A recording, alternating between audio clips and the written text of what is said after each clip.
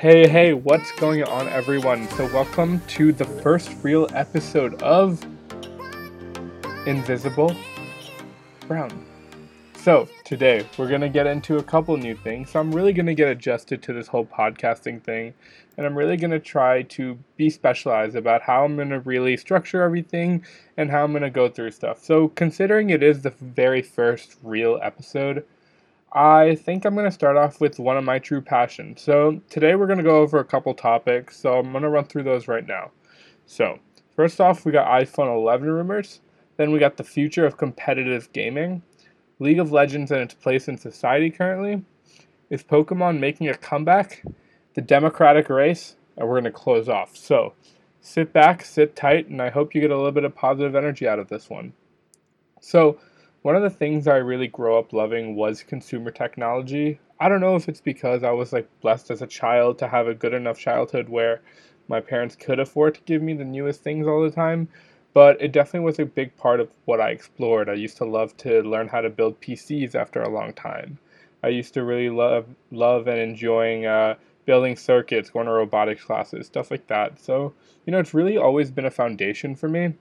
And so one of the things I really love, or maybe recently started loving, was Apple. But after these recent iPhone 11 rumors that you may or may not have heard of, I'm not too sold on this stuff anymore.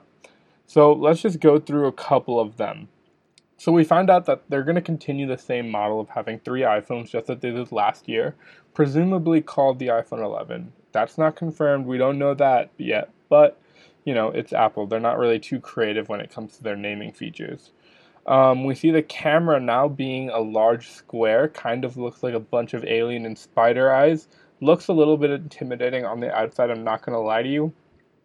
And they're kind of moving away from that circle design, but it's Apple. They need something to make their design look a little different, make sure that people can differentiate their iPhone 11 from iPhone 10s, or otherwise, how are people going to buy their shit?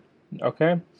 And so we have that. So we have the three lenses on the back being the standard telephoto and ultra wide. Good selection, pretty reasonable selections. But we do find that they are going to be removing 3D touch, and I, for one, am pretty disappointed about this. 3D touch is a pretty convenient way to get to some useful links, like creating a reminder, creating an event in the calendar, putting a tweet out. It's really useful for a lot of things. And as a consumer, I just think that isn't it worth it just to add just that little bit of thickness in order to get the things we like? Like extra battery life or 3D touch. I think most of us would be willing to add 5 millimeters onto our projections in order to get that, but it seems like even that much, the fact that they can't brag in their keynote about making it thinner and thinner is most likely the reason why they don't continue to do this. And I think it's worth it for them to go with a more flush design in the camera so there's no camera bump, and also to expand memory, expand RAM, expand battery life, and more importantly, possibly get fingerprint in the glass and get that 3D touch back. Anyway, iPhone 11, I'm not sure if it will be too much of a bigger upgrade from what we're getting in the iPhone 10. I personally have the iPhone 10s, and it didn't make me bat my eye when I saw these specs, unfortunately. As someone who loves technology, I would like to see it, continue and continue. Apple being a trillion-dollar company, you would think they have the funds to innovate more and, create that little bit of extra step. But unfortunately, it seems like Apple continues to be more of a design company than an actual real manufacturing company, with its screen still coming from Samsung and all of its parts just getting assembled together at Apple. Anyway, into the next topic. And as you're going to realize throughout these podcasts, I'm going to try to keep it a little bit of shorter style, just so, young people, you just need to listen to something and go, ideally, I'd like you to be listening to this in your subway ride, and we can keep going from that. I really like to add effects. I'm getting off tangent, whatever. It's fine. Now we're going to talk about the future of competitive gaming. And specifically one thing, competitive gaming, something that wasn't too interesting, back in 2007. I wasn't even watching it until around 2013. That's when Call of Duty Black Ops 2 what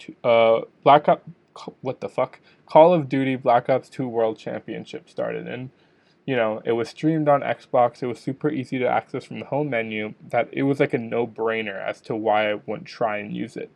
So I gave it a whirl. It was Envy versus Furico Impact in the finals, I believe, for $400,000. Very interesting to look at. And this was back in 2012. And now the most recent thing coming from 100 Thieves. So 100 Thieves, founded by one of my idols growing up, and that would be Nadeshot. It's an interesting company. It's a company that really was recent in competitive esports. Only started about 2 years ago, when most of these companies have been out for over 8-9 years.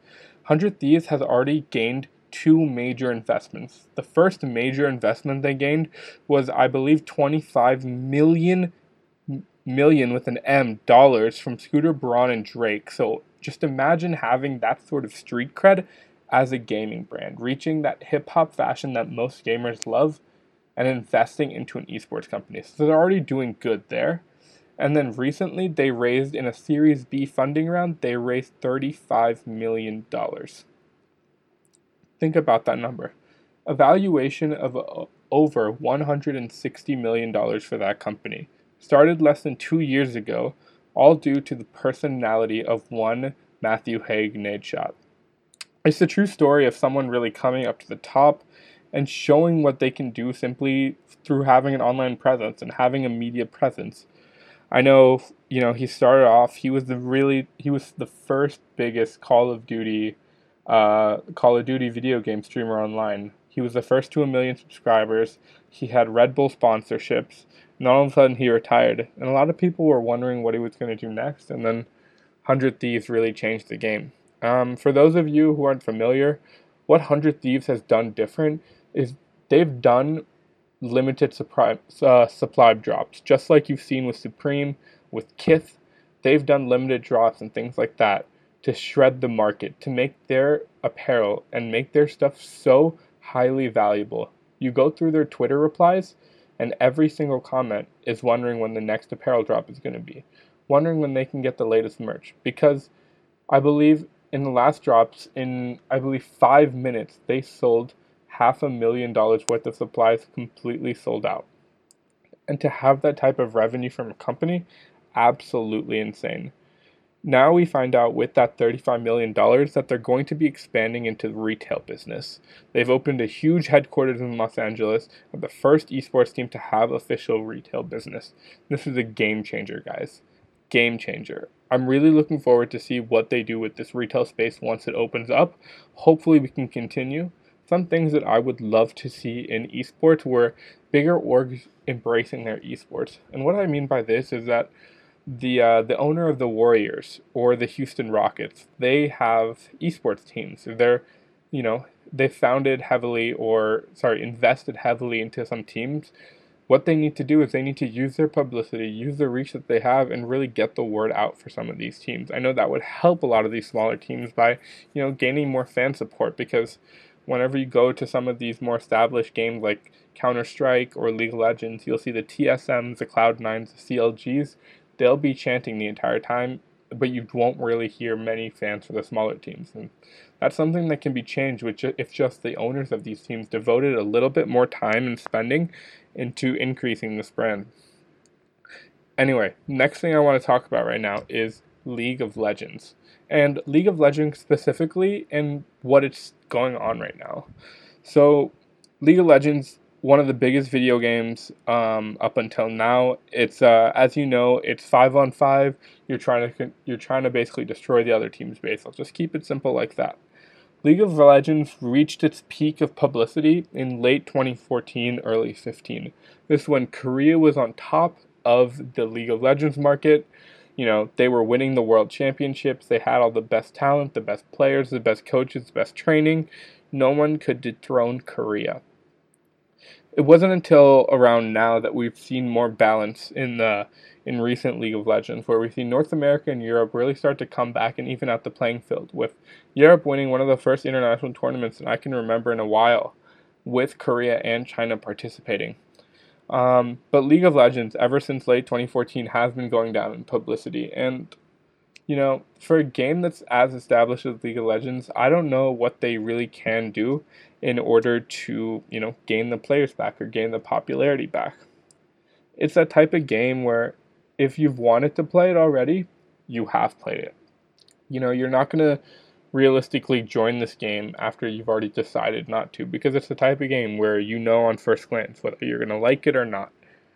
And the fact that the game is still the same, obviously, it's the type of game it is. They're not going to change the map, obviously. They're not going to continuously change it like some shooters like Call of Duty and things like that, but I do like what they did recently with Teamfight Tactics, how it's just a different style of play. They also had a ranked mode now.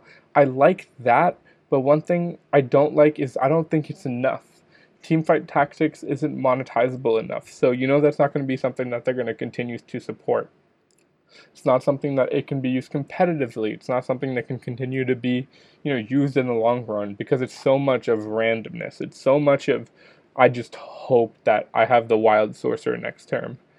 But League of Legends, I want to see where it goes in terms of its quality and how it's going to retain its fans. But I hope to see how it changes from there.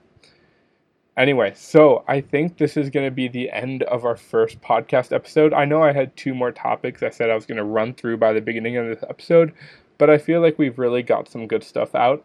I'd like to keep these episodes under 12 minutes. I know that 12 minutes is a good amount of time for like get to one subway stop or another, or do some stuff like that, or just enough time to fall asleep. You probably don't want to be falling asleep to this though. Anyway, so what I want you guys to do is, if you're listening to this, and I hope you are, because I would love to get this word out and really love to share my passion as well as other passions. In an upcoming episode, we're going to have a bunch of guests. We're going to have a girl that I know is one of the most passionate people alive right now. She's working for the Cory Booker campaign, and I know she has a lot to talk about that. I have another friend that has a very reputable business in Hawaii. It's just, there's a lot of cool people and there's a lot of cool stories and experiences to be shared, and I'd love to share and talk about the news that relates to these experiences. So anyway, I hope you enjoyed. If you do, please like this podcast on whatever medium you're listening it to. Follow me on Twitter at Brown Invisible, and yeah, hope you continue to listen, and I'll see you in the next episode. Thank you so much for sitting down with me, and be passionate.